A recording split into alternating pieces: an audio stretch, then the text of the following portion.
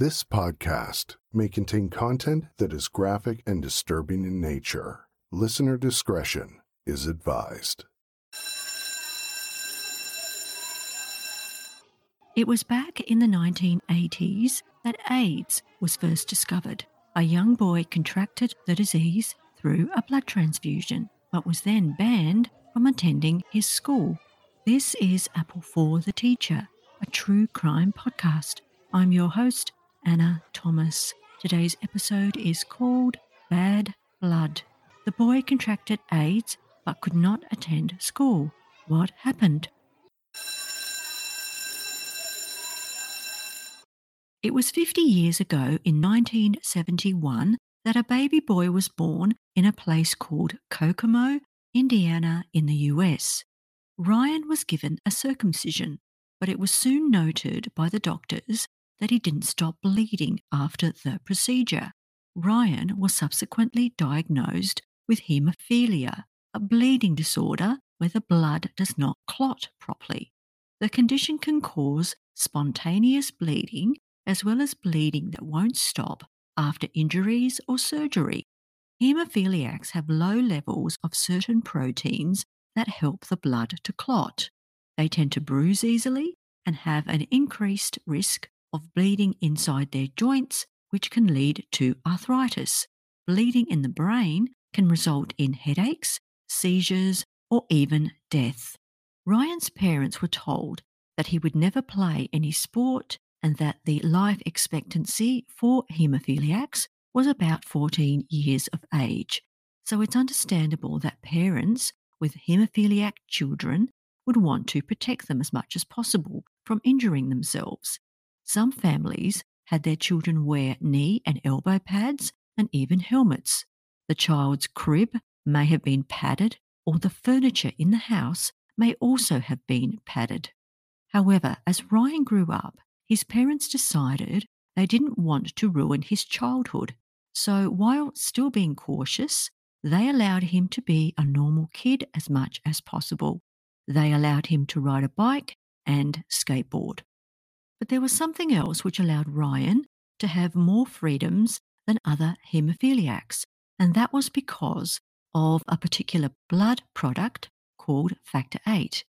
It contains the blood clotting protein that non-haemophiliacs produce normally, and Factor VIII became available just before Ryan was born. It meant that when he had a bleed, he could be given Factor VIII, which would help his blood to clot and for wounds to heal. The Factor VIII was extracted from healthy individuals and administered to haemophiliacs when needed. So it was fortunate for Ryan to have been born at a time when this product was available, which made him able to live a relatively normal life that haemophiliacs in the past hadn't been able to. For Ryan, his childhood consisted of frequent hospital visits, but this was his normal. As he grew older, he developed a healthy perspective about his disease.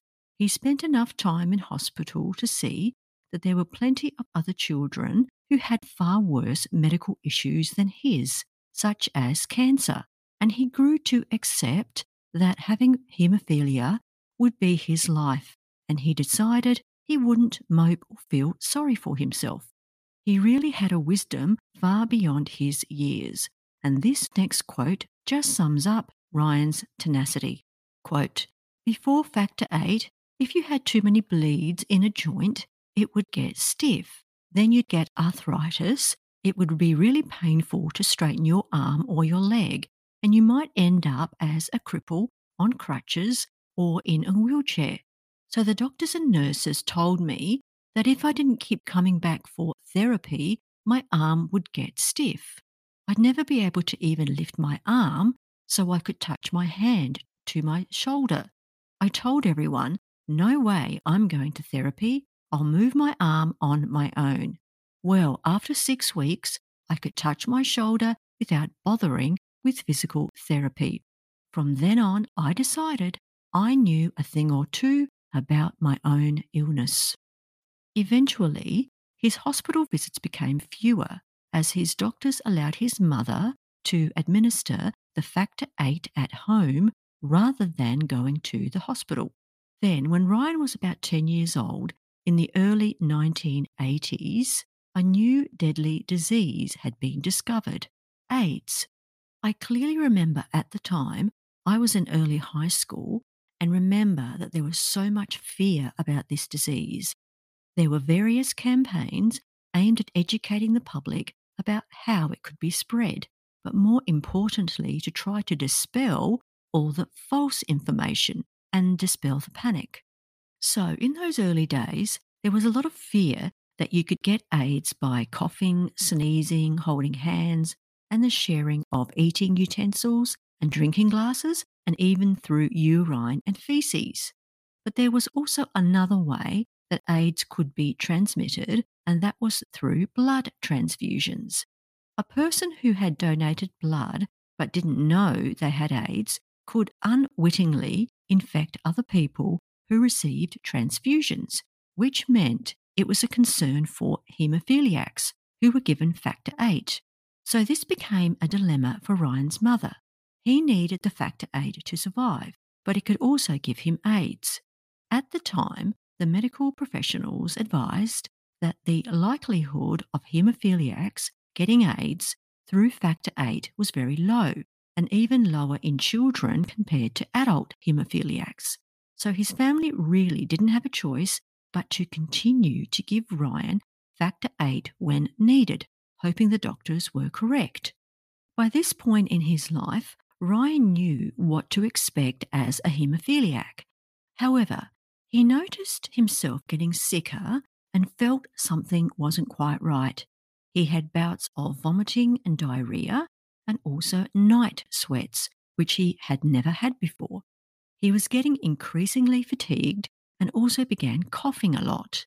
He was ultimately found to have developed pneumonia in both lungs. He got progressively worse and was eventually put into intensive care.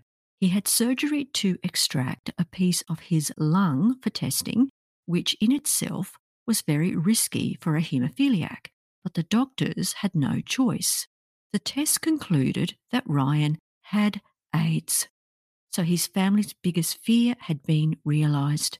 After the initial shock, Ryan came to embrace the situation as he had done with his haemophilia. He said, "Haemophilia has taught me to concentrate on all the things I wanted to do.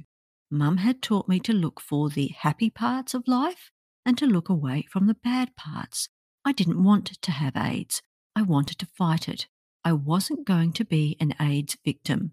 No one was going to make any victim out of me. I figured that if you believe you're going to get better, you will. If you sit around moping and thinking, I'm not going to make it, then you won't." So I had made up my mind. I'd been told I'd never ride a bike. Now I rode a bike and roller skates. I had plans and I wasn't about to drop them. I wanted to go to high school and be with my friends. I wanted to graduate and go on to Indiana University. Being a teenager was supposed to be fun, and I meant to have some. I read that people with AIDS were lucky to live 2 years after their diagnosis. I wanted to be the one they found a cure for in time. I bet that if I can live for 5 years, I can beat this thing, or I'll die trying. After being treated in hospital, Ryan got better and eventually was able to go home, but still wasn't well enough to go back to school. But when people found out that he had AIDS, it was noticed that people began to change towards him. His friends weren't allowed to come over, and the stares became very noticeable. At church, people would look at Ryan if he coughed. Ryan had spent a lot of time in hospital when he had pneumonia and was subsequently diagnosed with AIDS.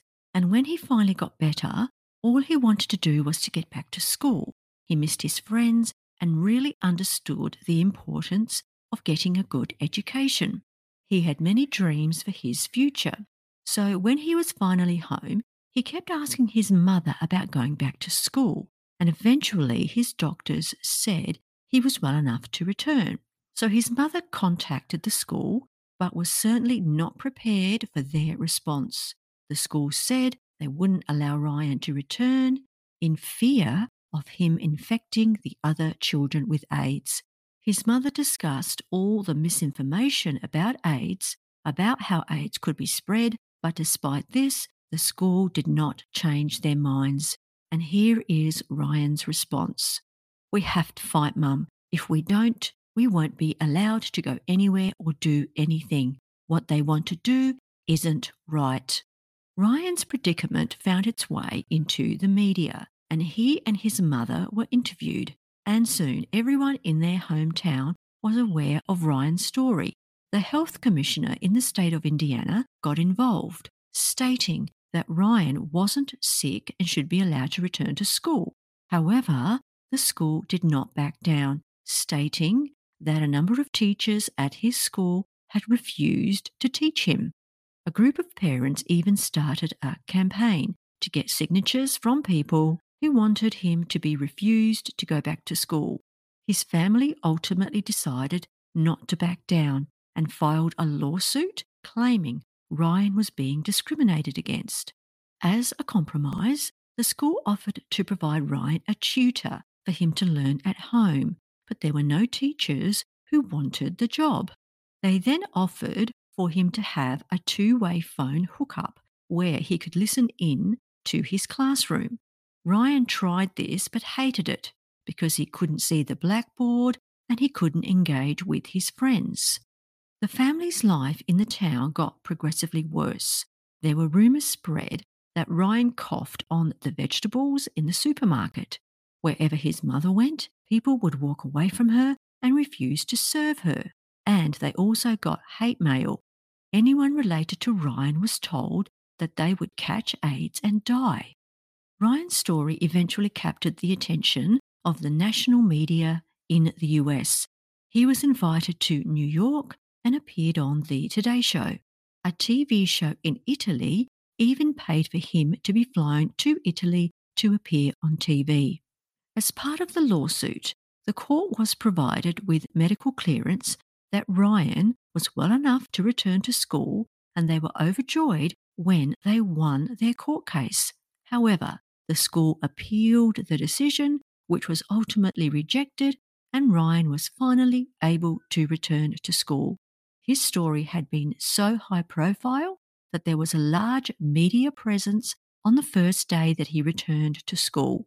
But students were gathered outside the school with signs that read, "Students Against AIDS." Some parents shouted that he was a murderer because kids would die because of him. A large proportion of the students refused to even attend school that day. His mother was called an unfit mother and that Ryan should be taken away from her. She was accused of letting her son kill other kids.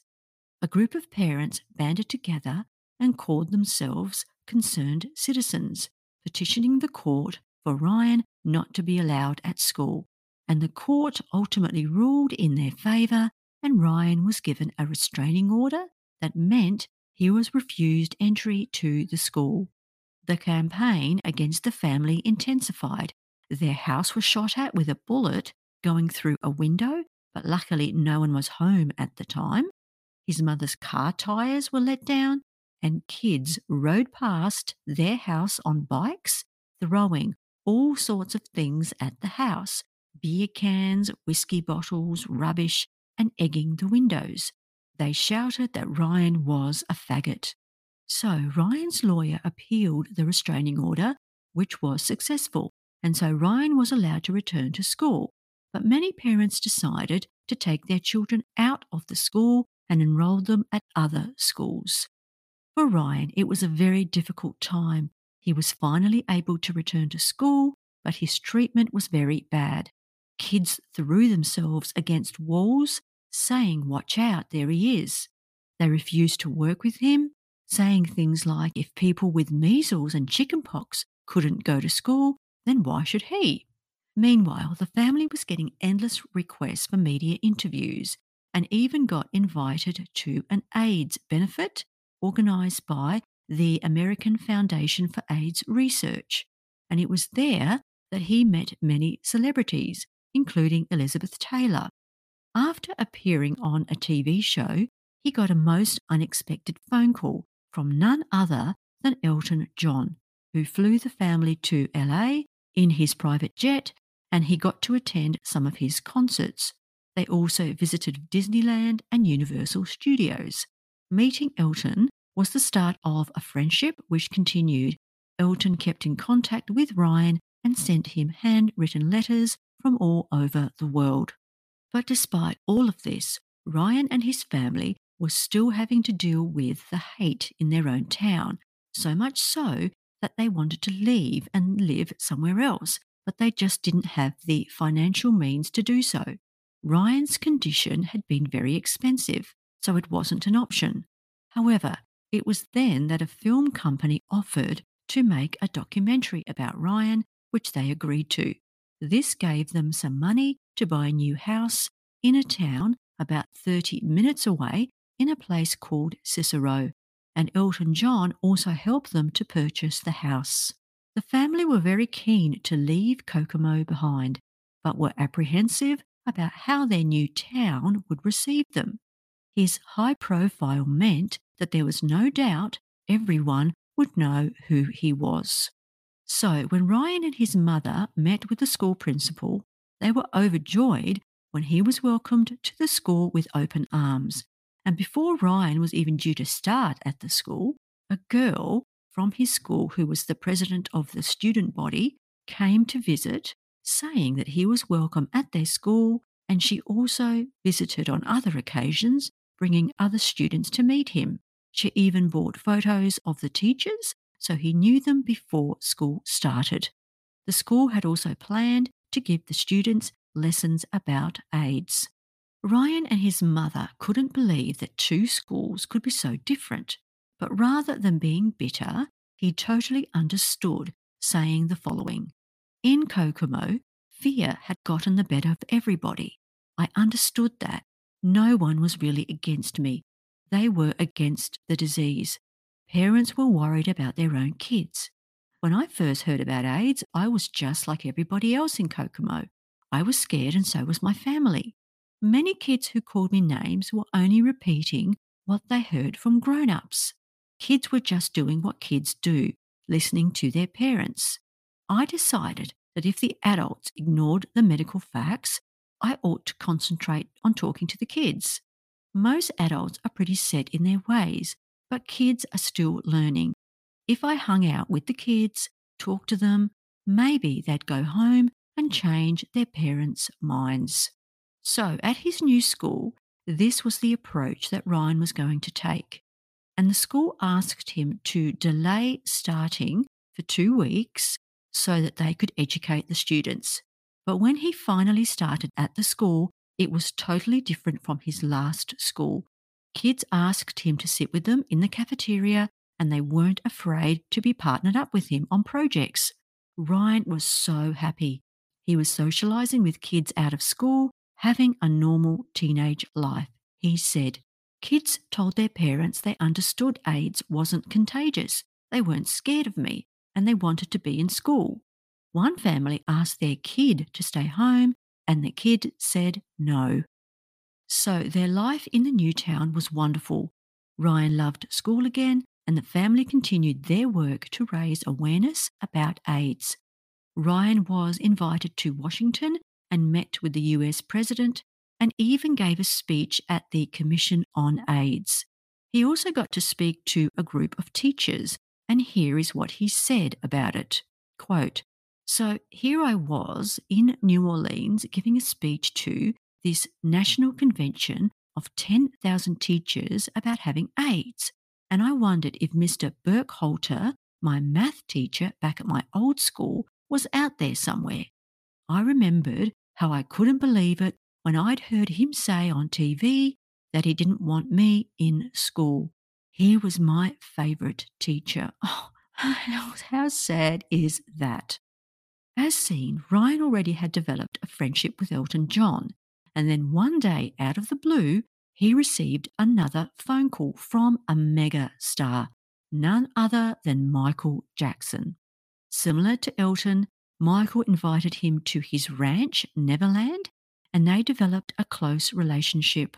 Ryan could not believe the direction his life had taken, from being a very sick little boy in the hospital to now becoming a celebrity himself, travelling the world, becoming a spokesperson for AIDS. It was just too surreal to be true. And after already having a documentary made about his life, Ryan was approached to have a full length feature film made about him, which the family agreed to. He was played by a child actor, but he also got a role in the movie himself as a boy suffering from AIDS. The boy he played was actually a friend of his that he got to know in the hospital who ultimately died from AIDS. I found this movie on YouTube and it's called The Ryan White Story. So, as Ryan got older, he was defying the initial prognosis that he may not live beyond 14, and he often thought about his future. He said, I was 16 going on 17, and I felt fine. I thought a lot about girls and I wanted to date. I knew it wouldn't be easy. Mum said, it'll be hard to meet a girl straight on. A lot of parents won't want you to have anything to do with their daughters. I would really, really like to get married and adopt children, but I worry that no one will ever love me enough to be my wife. Then I start wondering if I have the courage to adopt and set up a family all by myself. I would love to fall in love. I'm really looking forward to it. Then it was around New Year's, when he was 17, that Ryan began to start feeling sick again. He said, I had days when rinsing shampoo out of my hair in the shower left me weak and breathless. I'd have to lean against the tile for a few minutes before I had enough energy to dry myself off and get dressed. Besides my swollen stomach and hernia, I often walked half bent over, and I had open sores on my legs. My throat was very sore, and I could hardly breathe in the cold. For the last 5 years, I'd been strong. I'd have to go into the hospital, things would look bad, but then I'd be out again and I'd be fine. But now I'd been sick for the longest time with these chronic problems. Every week I seem to have something new. All I do is think about dying, I told Mum. I can't sleep because I'm scared I might not wake up. It's never been like this before. And sadly, Ryan's condition worsened and he became unconscious and had to be put into intensive care. Elton flew in to be with him in the hospital, and Michael also phoned him. Michael wanted to speak to Ryan, but couldn't because he was unconscious. However, Elton put the phone up to Ryan's ear and said, Ryan, you can't turn down a superstar like this. I'm B grade compared to Michael. Ryan received many other famous visitors while in intensive care. They spoke to him and played his favourite music, although the doctors told them that Ryan was unaware of his surroundings. But Ryan's condition worsened. Michael flew in to be by his side, but he didn't make it in time. This wonderful boy finally succumbed to the illness at age 18. He died on the 8th of April, 1990. Elton and Michael attended Ryan's funeral. Elton had helped his mother plan the funeral and picked out the music. The minister said the following in his eulogy. Many of you who are here are very successful. Your lives are filled with glamour and fame. Yet you brought Ryan and his cause into your lives and aided him in his mission and allowed us to do the same. Now I challenge all of us to accept his faith. For you see, Ryan was successful too in getting all of us involved. He helped us to care and to believe that with God's help, nothing is impossible, even for a kid. And here is what Elton said. I have met a lot of people in my life who were brave and courageous. But when I met Ryan, he gave new meaning to these words. Having the AIDS virus is a scary, horrible thing to cope with, but Ryan coped silently and with great pain. He had the dignity to bring the message of hope to all those who have this terrible disease. Although young, he had wisdom beyond his years. It is as if God had chosen him to ease the prejudice that people have towards AIDS victims.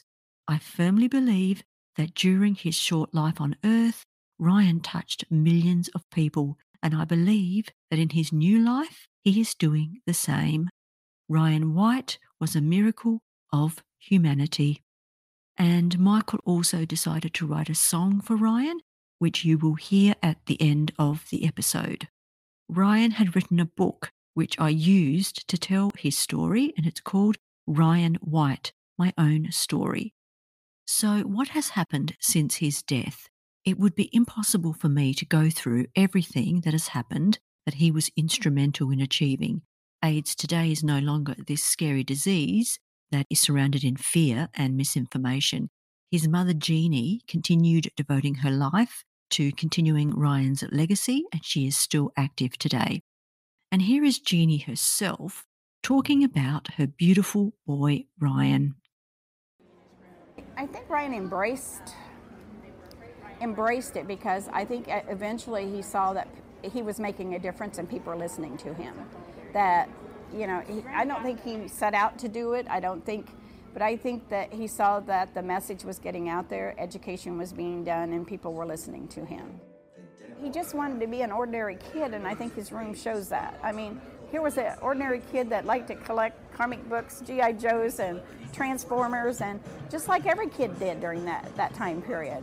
And I think that's what Ryan wanted to be. It was neat to be able to meet the celebrities and famous people and all, but when it come right down to it, I can remember Michael Jackson saying, Ryan never mentioned him being sick, never mentioned him having AIDS or he didn't feel good. He said every time I was ever with Ryan, I mean, he didn't want to appear sick. He didn't want people, like anybody to feel sorry for him. When he was first diagnosed, he used to see people on TV like wasted away.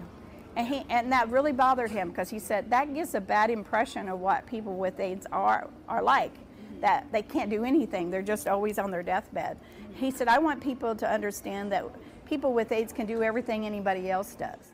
He made people listen and educate themselves on AIDS far sooner than we would have had it not been Ryan as the teacher and the educator. I think we would have been in a lot slower process of getting attention drawn to this disease. He always said, I'd like to be famous, but not because I had AIDS. But I think that he was famous because of his education. I remember Evan Bice said, I think Ryan will be remembered more for what he taught us about living than the disease that affected him. So I thought that was a neat quote that he gave, because I think, I think Ryan thought that all anybody would ever remember about him was he was the AIDS boy, Yeah. I don't think he'd ever even dreamed that 25 years later people would still be talking about Ryan White.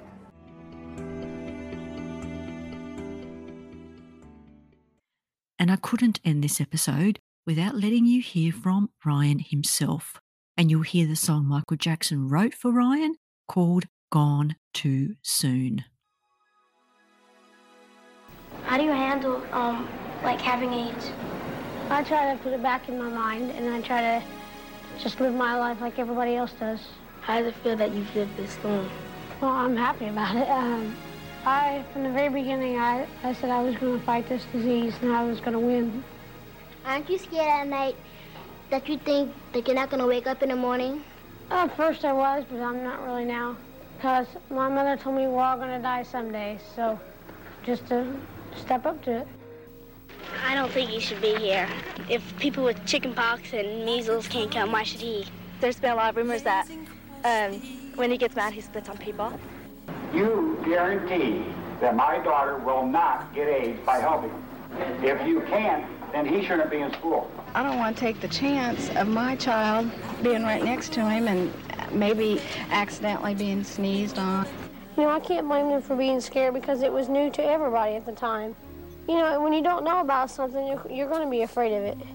Yeah, but that's at 13 quite a heavy thing to find out, that people can hate you just for being sick or different. Yeah, well, they really didn't hate me. They just, they were afraid of me. And eventually, it got to the point where they didn't want anything to do with me there. They just wanted to, keep me out no matter what.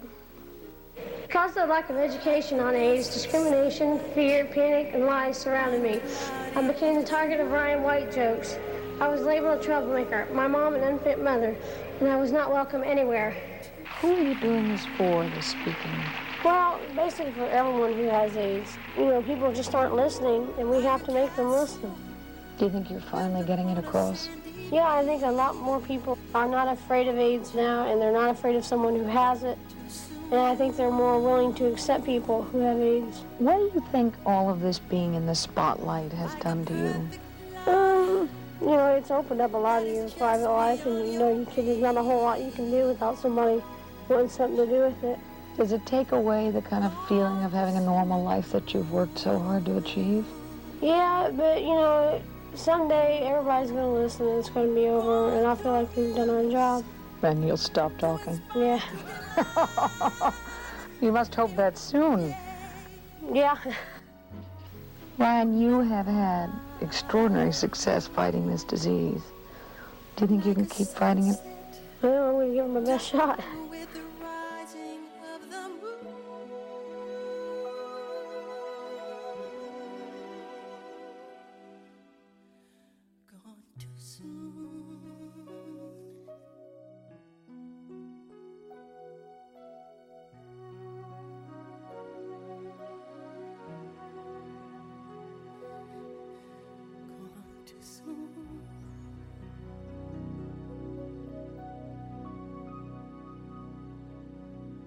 Bye, Ryan.